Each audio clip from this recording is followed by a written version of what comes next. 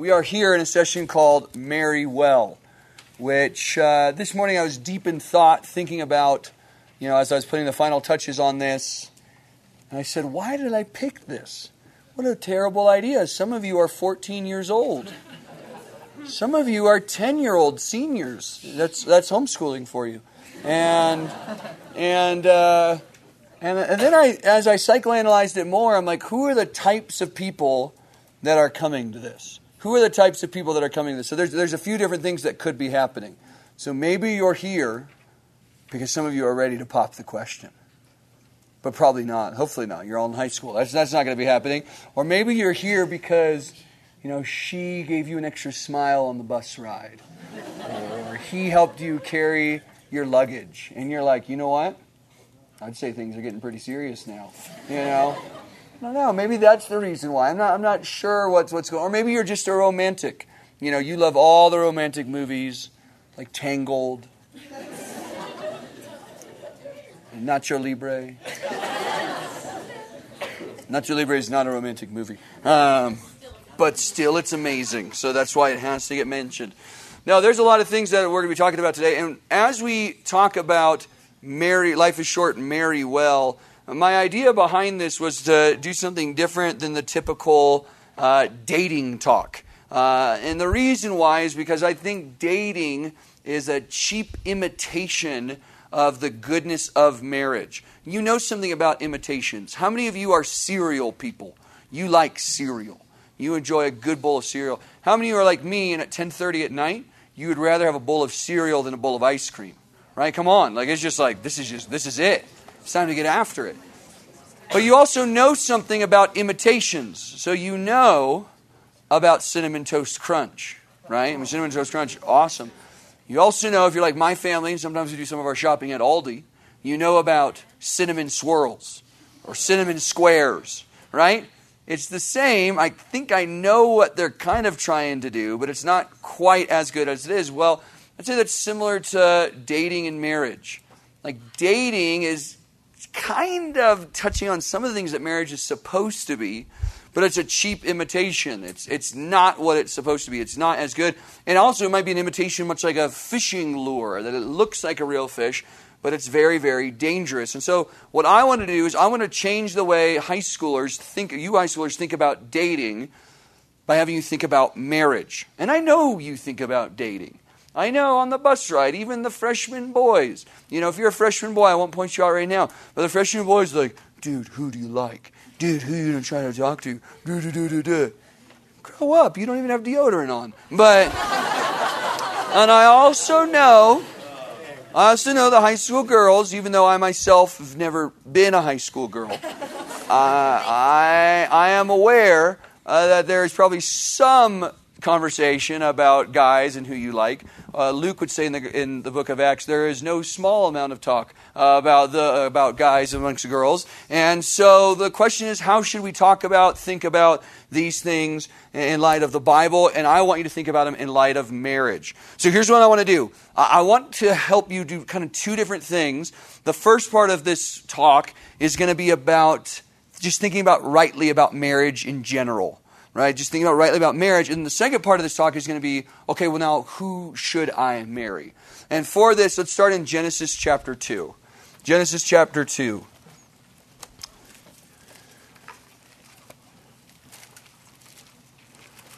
And you could call this first section the sort of beauty of marriage. The beauty of marriage. Genesis chapter 2, comes right after Genesis chapter 1. And in Genesis chapter 1, God creates everything. And He declares that it's all what? Talk to me, that it's all good. It's good. He creates this. It was good. Makes creation. It was very good. And then something happens in Genesis chapter 2, verse 18. It says, Then the Lord God said, It is not good that a man should be alone. I will find him a helper suitable for him. I will find him a helpmate, a teammate, one that's suitable, one that fits him, one that complements him perfectly. He does not create another man. He does not create, the animals don't work. He needs to find someone similar but different to complement him.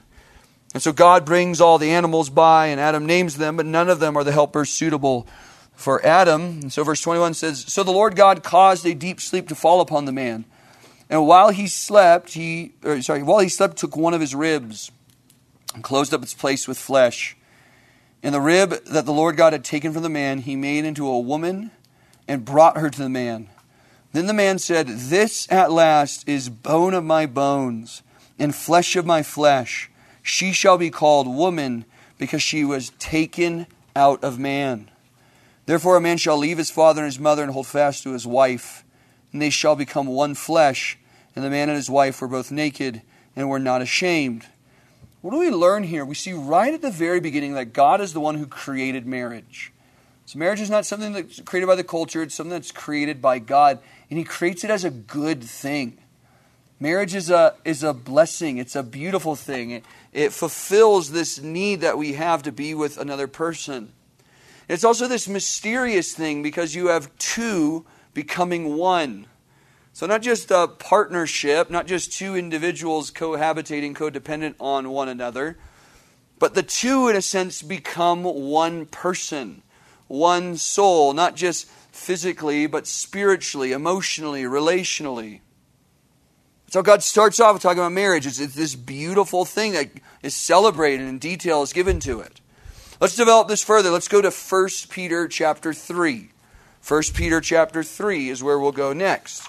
And in 1 Peter chapter 3, and we'll look back at 1 Peter chapter 3 later, Peter gives instructions to wives, and then he gives some instruction to husband.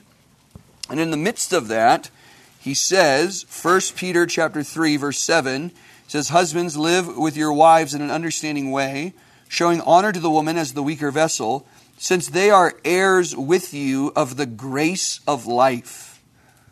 They are heirs of the grace of life. What does that mean? What does that mean about marriage? It could be talking about that husband love your wives because they're co-heirs in Christ with you. That's part of it. But I think what this is talking about is the blessing of marriage. Like even non-Christians enjoy the blessing of marriage. It is a grace of life. It's a good thing that God has given for us to enjoy. And here that's what Peter's referring to it as. Marriage is not just an obligation. It's not a burden. It's a blessing. It's a good thing that God has given. Let me look at one more, Ephesians chapter 5. Ephesians chapter 5, so you go to your left now, which is that way for y'all. Ephesians chapter 5. Here's something else that's amazing about marriage. Okay, verse 31. Verse 31 says, Therefore a man shall leave his father and mother and hold fast to his wife. The two shall become one flesh. This mystery is profound. This truth is amazing, right? The idea of a man sacrificially loving a woman who comes under his leadership. It's amazing truth, right? But Paul says, and I am saying that it refers to Christ and the church. In other words, what he's saying here is this, that marriage is a reflection of something greater. It's a reflection of the gospel. It's a reflection of the ultimate marriage between Christ and His bride, the church. Of Christ who selflessly gave Himself for His people. And of the church who submits to His leadership. And so what does that already off the bat tell us about marriage? It tells us it's this amazing good thing that God made for the good of mankind at the beginning. That it's part of the grace of life. And that it reflects the goodness of the gospel. Now, why do I bring this up? Because we live in a day and age where marriage, well, it's just not as celebrated by the culture like it used to be. You have many people, even young ladies at church, like, I don't know if I want to get married. You have people in society like, I don't really want to, devote myself. I don't want to get married to another person. And I think a huge part of that is this. We are incredibly individualistic. Our culture wants us to focus on us. We get to change everything. So we get to change the settings on our phone. We get to decide what school we go to, how we want to dress, etc. We are all into self-expression. And marriage gets in the way of that. Because it's not just two individuals doing their own thing. It's two individuals who become one who do their thing together. And now that seems, difficult and messy. But what if I want to do what I want to do? And so that's why you've seen marriage devalued in our society. I love right off the bat that marriage is a good thing. Marriage is something that you should prioritize. It's not the ultimate thing, which we'll talk about in a second, but it is a good thing. It is something that you should pursue and think about. Even at 15, 16-year-old, you're in this talk, and it's a good thing for you to start thinking about it, though it's a bit of ways off. It is something that God has declared as good. It is also something that is going to impact your life tremendously. You could call this second point of our first part. You could call this the impact of marriage. Whoever you marry in the next 5, 10, 15 years will impact your life. Because if it is the closest human relationship you'll have, if it is a mingling of souls, as it were, if it is that sort of connection where the two become one, well, that person is going to have a huge impact on your life. I mean, if you live to 70, 80 years old, over half your life you'll be linked to this person. What does 2 Corinthians 6 tell us? It says, do not be unequally yoked. Right off the bat, then, if I'm thinking of numbering my days and I'm a Christian, I want to marry a Christian because I know that's going to influence how I live. Proverbs, you guys know Proverbs 27:17, right? As iron sharpens iron, so one man sharpens another, right? Godly people influence godly people, and as a result, you both become more godly.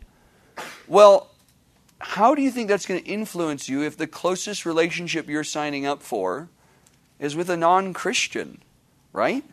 Is that going to help you love Jesus more? Is that going to help you number your days? Is it going to affect you? 1 Corinthians 15, right? Bad company corrupts good morals. So we see right off the bat that the impact of marriage, you want to think deeply about who you're, in the same way right now, like you should think deeply about your friends. You should think deeply about, well, who's going to be my best friend one day, the one I'm ultimately linked up with? Who is that person going to be? Because they are going to impact my life. And I want to make sure that they impact it positively, not draw me away from Christ. Let me put it more bluntly.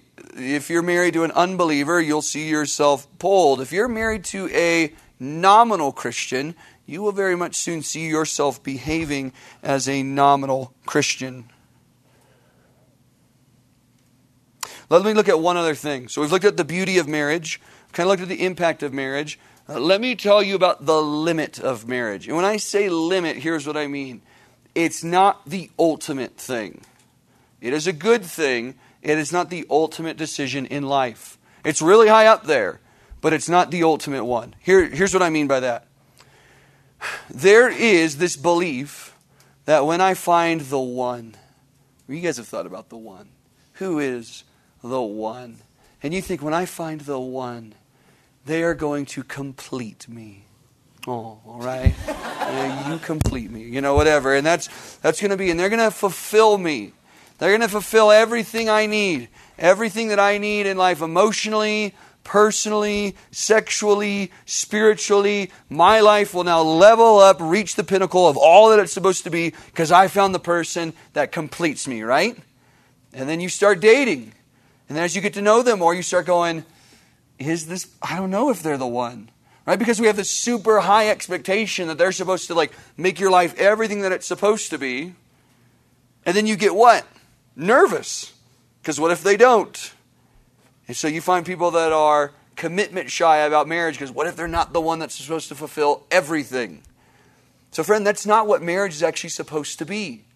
In fact, your mindset going into marriage is not, this person is supposed to make me all that I'm supposed to be. Otherwise, you'll be shy about it or you'll have bad expectations about it. Here's what your expectation should be. You ready? Marriage is you saying, I want this person to become all that they're supposed to be in Christ. It's marriage where you're saying, this relationship is about me devoting myself to them as they devote themselves to me. It's more about how you benefit and bless them, not just how they benefit and bless you. And so that's where we're at so far. Right? We see marriage as this beautiful thing. It's going to radically shape your future. And yet at the same time, we have it in its proper place. It's up there, but it's not the ultimate thing. It's not the top thing. And we don't want to put false expectations on it. So that's how we approach it to start. 30 minutes left. Here's what we want to do the rest of the time. Let's answer the question, who should I marry? Who should you marry? And I just think you should marry her. No, I'm just kidding. I just wanted to see the reaction on that one right there. I mean, a guy should marry a girl, but I was trying to see like, who they talking about. I was able to get 3 marriages that happened last session, so let's see how many we can get this time. I'm just kidding. Just kidding. Guys, how does the world think about this? How do people in the world decide who they're going to marry? Somebody talk to me now. Let's go. Yes. Well, they look at it kind of as only as a thing to like release yourself of all your actual passions. Okay. No actual commitment. Okay, so no commitment, just enjoying life. But this is someone. Yeah, I like that. We're going in marriage now, though. Yeah. Next. Yeah, you're the only one who had the hand up. I had to call you. Money. Let's go. Dude, some of you dudes are doomed. Yeah, your only hope is to marry the daughter of a rich man. Way in the back. Yeah. Yes, you, young lady. Okay, the same energy. Like we're in the same things. We got that country music energy. We both like Chick-fil-A sweet tea. Yes. Shh. Yeah, appearance, right? She's cute, he's strong. All those different things. Last one, yeah. They want us to marry based off of our emotions and only listen to our hearts rather than actual logical. Yeah, now I do think, when he said only based on emotions, I do want to be clear. You shouldn't be like, listen, let's get one thing clear, sweetheart. I don't feel anything for you. But this is right. Although, that would be kind of a cool way to trick her into marrying you. I'm going to rethink that during lunch. I don't know. Maybe it would work. We'll talk later. Okay, I'm just kidding. Right, it's just, yeah, there's no thinking about it. It's just, this is who I love. It reminds me of the winter camp one year that our church went to. There's a guest church that was there. And as you're walking by, I heard one freshman girl tell another freshman girl, hey, you like who you like. You can't help it. And it's like, oh no, that's terrible advice. You totally can help it. You need to help it. Who should I marry? Here's what I want to do the rest of the time. I want you to think about, or we want to think about what the Bible says about what a wife is to be, what a woman is to be, and what the Bible says what a husband is supposed to be, what a man is supposed to be. And as we think about those things, here's the deal. Ladies, you could prepare for marriage now by being the woman that God calls you to be and by looking for a guy that meets what God calls him to be. And if you're 14, what you're looking right now is you're talking with your mom and disciplers about, I noticed this in this guy, I noticed this guy, and they're kind of affirming what are good things to pursue and not. Guys, the way you pursue marriage now is you be the guy, be the man that God calls you to be, the husband that God calls you to be, and you look for in women what God calls women to be, and you start reorienting what you find attractive, and you find older men who help you start thinking about those things now, so that later when you're ready to kind of pursue devoting yourself to one woman, you know what to be looking for. So let's do that. We'll look at the ladies first. We'll look at the guys second. I want you to write down as many verses as you can. I am not going to give a deep, explanation of any of these passages, but I want us just to kind of get the theme. So let's go. First, we'll start with the ladies, and then we can be mean to the guys after. Proverbs 31, of course. Proverbs 31. Come on. Girls are like, we've got Ruth, we've got Esther, and we've got Proverbs 31. I'm just kidding. You have the whole Bible. You got to get out of here. But anyway, Proverbs 31. Now listen to wisdom here. Proverbs 31:10 says this, an excellent wife who can find? She is far more precious than jewels. Guys, the greatest treasure that you can find outside of Christ is an excellent wife. Not a girlfriend, but an excellent wife. That's what you want to think about. So what is this? What does this look like? Ladies, what does this look like for you? Well, it says that the heart of her husband trusts in her. He will have no lack of gain. She does him good and not harm all the days of her life. Notice she's a blessing to her husband. She does good for him. It says that there's a lot of things that happen here in this next passage. It says she seeks wool and flax and works with willing hands. She is like the ships of the merchant. She brings her food from afar.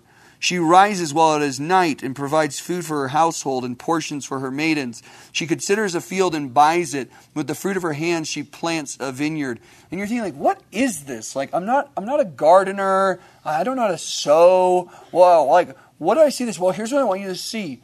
She's working hard, and it's active service. She's others oriented.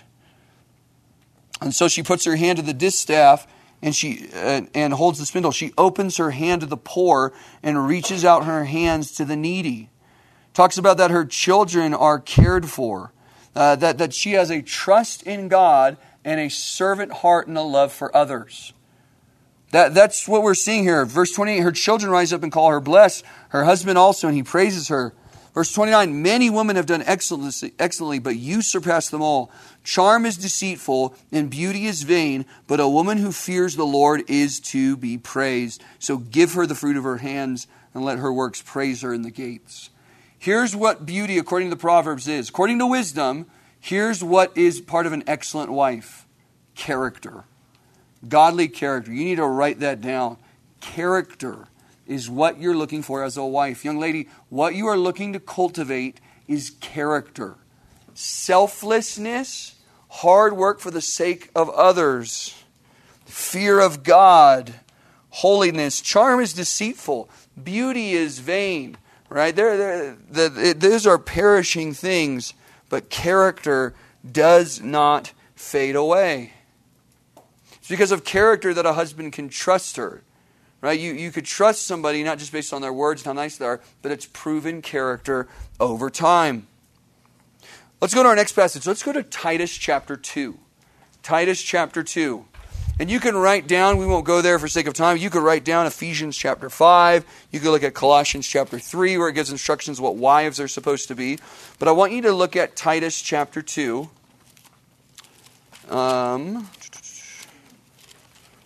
Here we have this letter that Paul writes to Titus giving instruction for how the church community ought to operate on the island of Crete. He says this, notice what he calls older women to do. Notice what he calls younger women to do. Verse 2, older men are to be sober-minded. I'm looking at men. Verse 3, older women likewise are to be reverent in behavior, not slanderers or slaves to much wine.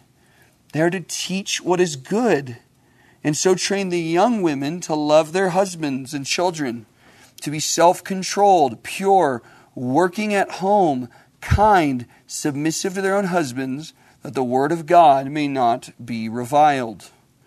What do we see here about God's call to women? Well, first of all, you see these first few words, reverent, not slanderers. What does that mean? That the godly woman has self-control. Right? What is self-control? Self-control understands when it's time to have fun and when it's time to be serious. Right? This is not saying that like a woman can't be funny. I know plenty of women that are funny. They have a great sense of humor, but they're not always silly. They're not always frivolous. I don't understand where it came this thing in our culture that girls kind of had to act ditzy, like, I don't know what's going on. Like, you can know what's going on.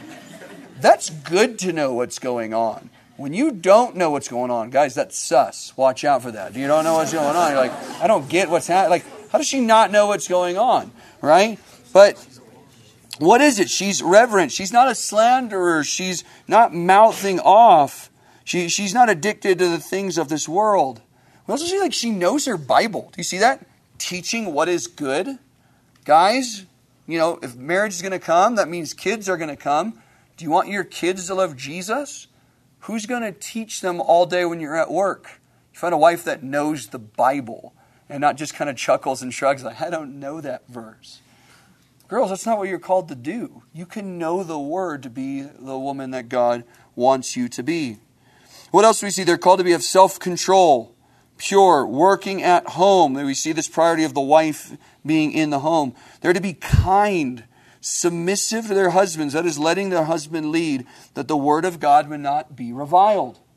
And so again, you start seeing things. You see character, you see selflessness, you see kindness. These are the themes that mark of what a woman of God is supposed to be. Let's look at one more passage. Let's go to 1 Peter chapter 3. 1 Peter chapter 3. That's to the right. I'm not turning to the left there. There we go.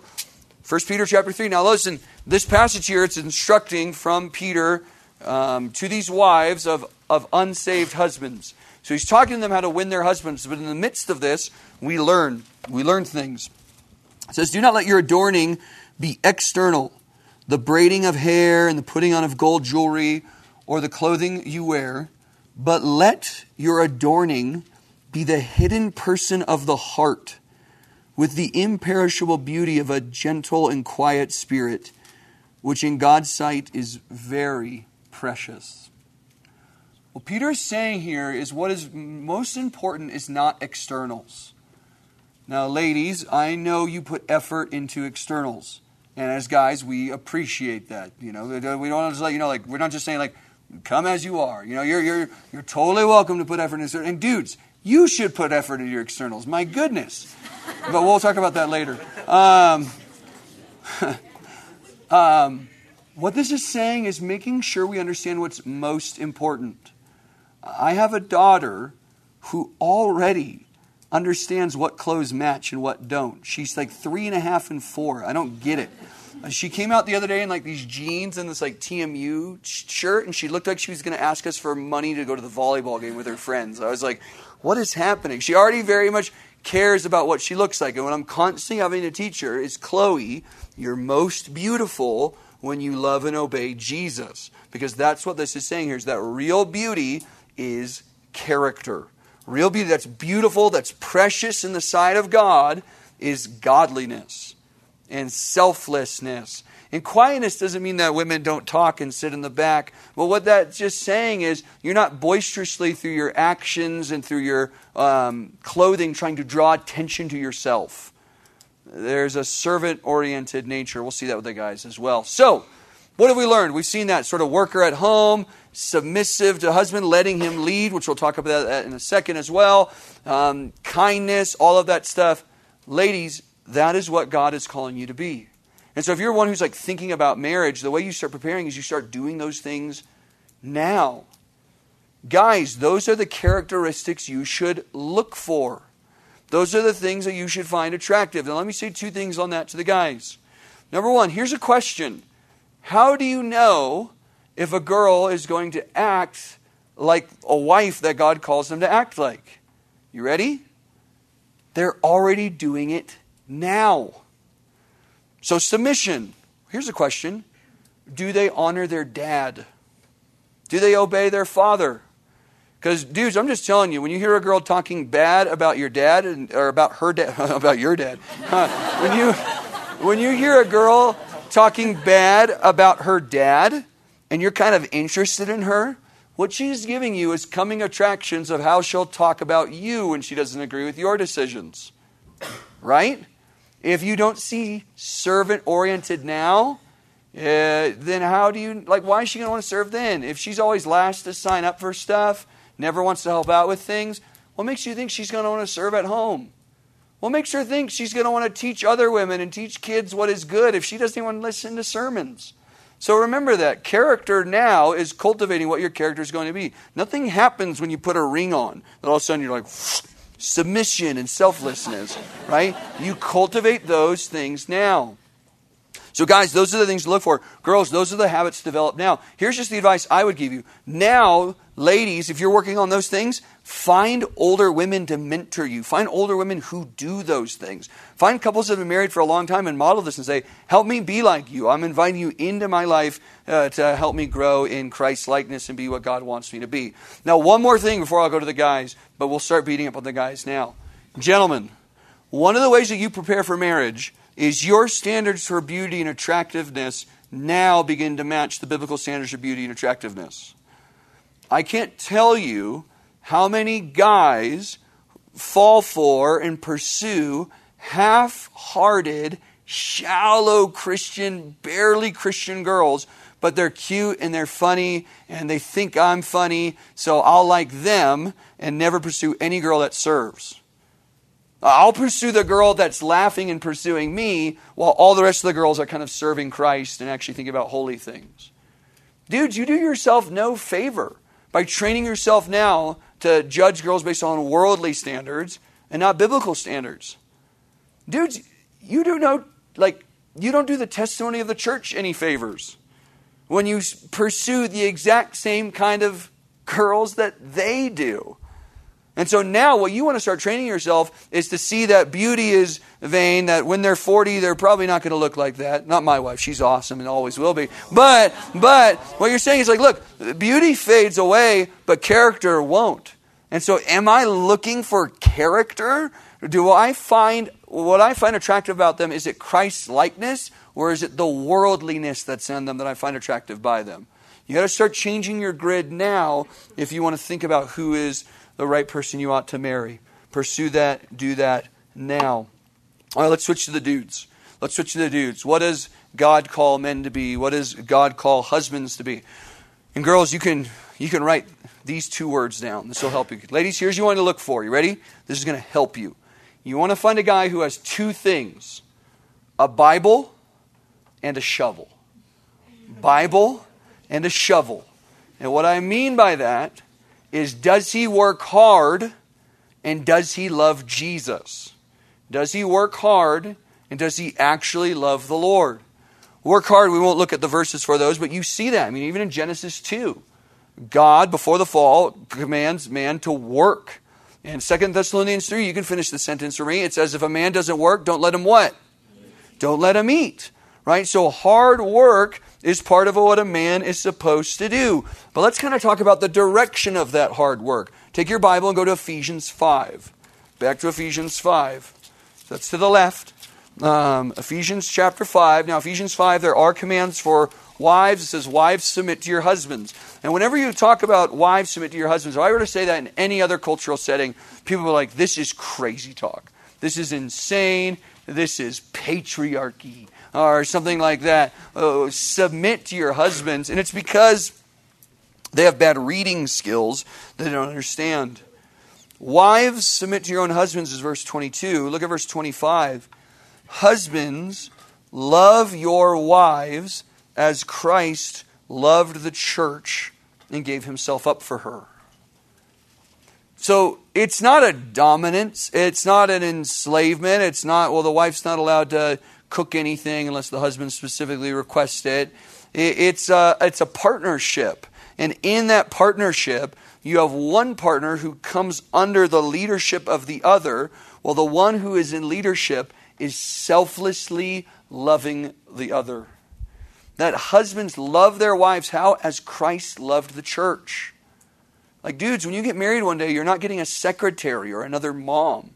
You are getting someone that you're saying, I am committing to loving you more than I love myself. I'm committed to doing things for your benefit. I'm committing to giving myself up for you.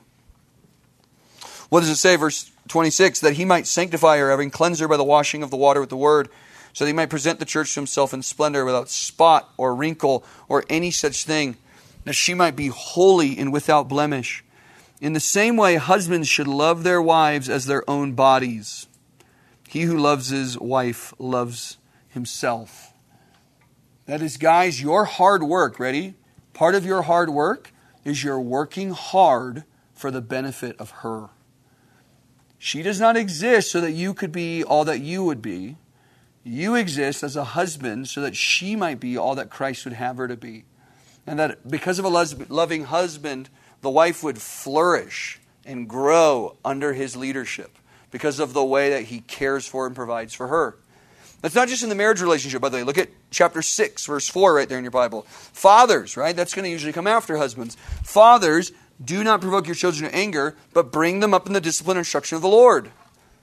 So guys, you need to not only love the Lord, you need to help your wife grow in the way she loves the Lord, and you have a responsibility for the way that your kids love the Lord.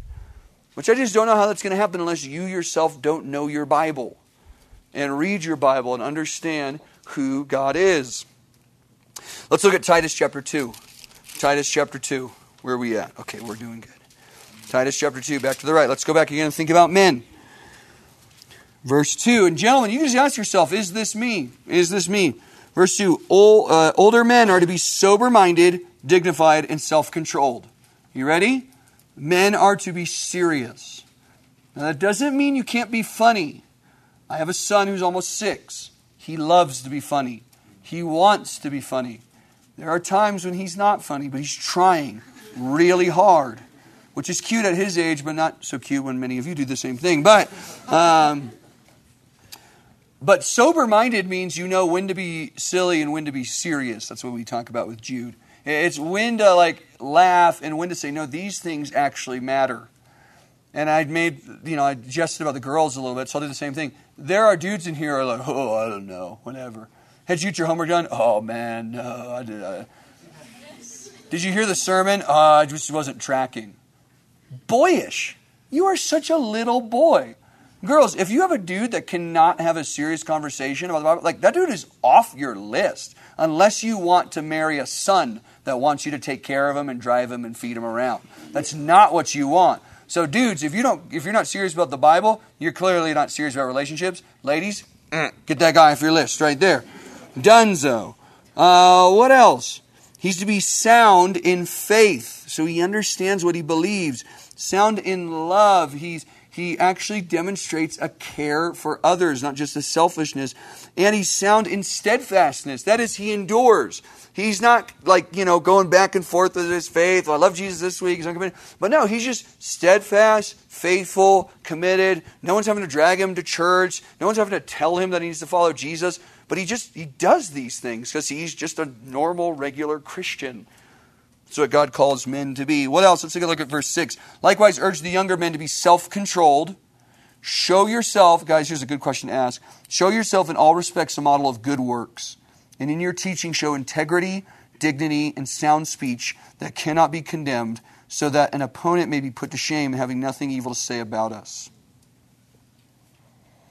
Guys, here's how you prepare for marriage. You start walking in holiness. You walk in sexual purity. You guard your mouth. And you cultivate those things now.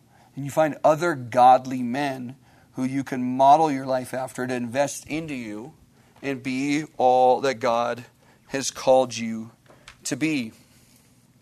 Let's look at one other verse, 1 Peter chapter 3. And that'll be where we end as well. So you can turn to 1 Peter 3 and we're done. 1 Peter chapter 3, we read those instructions that God gives to wives. What does it say for husbands? Well, chapter 3, verse 7. Husbands, live with your wives in an understanding way. Understanding has the idea of compassion. It's caring. Showing honor to the woman as the weaker vessel. So 2 things there. There's compassion and care, and there's honor. Gentlemen, do you honor women? Do you honor them as image bearers? Do you treat them in an understanding way? There is a way that you can go through life, and I think you're mostly trained by it, by stumbling into pornography, that you treat women as objects. And that because of that, conversations with girls aren't about a conversation with a person. It's like a trophy. It's a game that some of you are playing. Look at me, I can get any girl to talk to me. I can get any girl to laugh. And that's not honoring women. And you will be a terrible husband one day if that's the way you treat women. Because you won't seek to understand her. You won. She was the big prize. But you have no desire to treat her like a bride. Ladies, in the same way, do not be deceived. Just because he made you laugh doesn't mean he's treating you in a way that honors you and protects you and does what's best for you. So again, what do we see? We see a love, a kindness to women. We see character, right? We see character developed here. We're looking for a guy that loves Jesus, that loves the church, that he works hard, that he serves, that he's committed. Gentlemen, your job is to be that now. Cultivate those things now. Again, you don't put on a ring and the switch happens. You become those things. Ladies, you look for guys like that. That's the kind of guy you should be attracted to. How weird would it be that the more Christ-like a guy is, the less you're attracted to him? That'd be weird, right? It'd be super weird for someone who loves Jesus but doesn't find it. Now, I'm not saying like you have to marry every godly guy, but it'd be weird for you to only be attracted to guys the more un-Christ-like they are. The more funny they are, the more they push the edge. Isn't that cool? They're like a real Christian. They're real because they don't really come to the sermons. That'd be weird, right? Ladies, how do you know if a husband's going to do this? You ready? He's doing it now. He's doing it now. Does he want to go to church now, or does his mom force him? Because if a mom has to force him, you're going to have to force him. Does he want to know his Bible now? Because if he doesn't know it now, he's going to not really care about teaching it to your kids. He's not going to help you try to grow in Christ-likeness. Does he have selflessness now? Do you see him helping with the luggage at the bus, helping clean up at the cafeteria? Is he always the one to dip out, throw his trash, not do anything? Is he always the one in a conversation to turn things back to him? Because if that's who he is now, that's who he's going to be. And let me give a special thing to the ladies. All right, and it's not a total rule, but it's pretty certain. It's this. There are many girls who say, yeah, but I can change him. Oh, no, you can't. No, you cannot. Girls, what you see is what you get. That is who he is. And putting a ring on his finger at a $50,000 ceremony is not going to change that. So if he is a slouch now, if he's lazy now, if he doesn't work hard now, if he really doesn't really talk about Jesus unless someone makes him do it, then that's who he's going to be. And that's who you're going to marry one day. And you will be like, I saw that coming. Now let me wrap with a couple of things. So again, guys, that's who you're supposed to be. Bible shovel. Ladies, that's who you're supposed to be. Let me give you two closing thoughts. One of them has to do with process. So I did say, guys, whoever she is now, that's who she's going to be. Girls, whoever he is now, that's who he's going to be. Let me give you a caveat. Let me give you one thing. It's this. Teachability. Teachability. Because maybe he's immature now, and it's true. The human brain's not fully developed until you're 25 years old. That's a true fact. You can take that to the bank. But here's the question. Does he have godly men in his life? Who are his influences? Because ladies, if he's like at the church and he seeks out wisdom from godly men who do love their wives, godly men who do word, and he's inviting correction and feedback, and he's actually applying that, then guess what? You can trust that he will become like those men, right? You can trust because he's in process. He's not perfect. There are certain communities, let's call them private Christian schools, where a girl will start dating a guy and all her friends who aren't dating anybody will find all the reasons why that guy isn't who Christ wants you to be. You know what I mean? Like, he's just not the man that you need. And guys are in process. Dudes make mistakes. Dudes make a lot of mistakes, but is there teachability, humility, and are they seeking counsel from godly people because they will become like those people? Same thing for girls, guys. Like, yeah, she's in but are there godly women that she's pursuing after? Here's what you don't want. The only people they get feedback from is their goober friends. Because if those are the only people they get feedback from, they're just going to become like their goober friends. So don't do that. So that's one closing thought is there's process. Who are they pursuing after? Here's one last closing thing. Y'all are in 1 Peter 3, right? 1 Peter 3. So 1 Peter 3 says, but let your adorning, verse 4, be the hidden person of the heart with the imperishable beauty of a gentle and quiet spirit. There is a thought that some of you are having right now, and it's this. Josh is saying, look at character.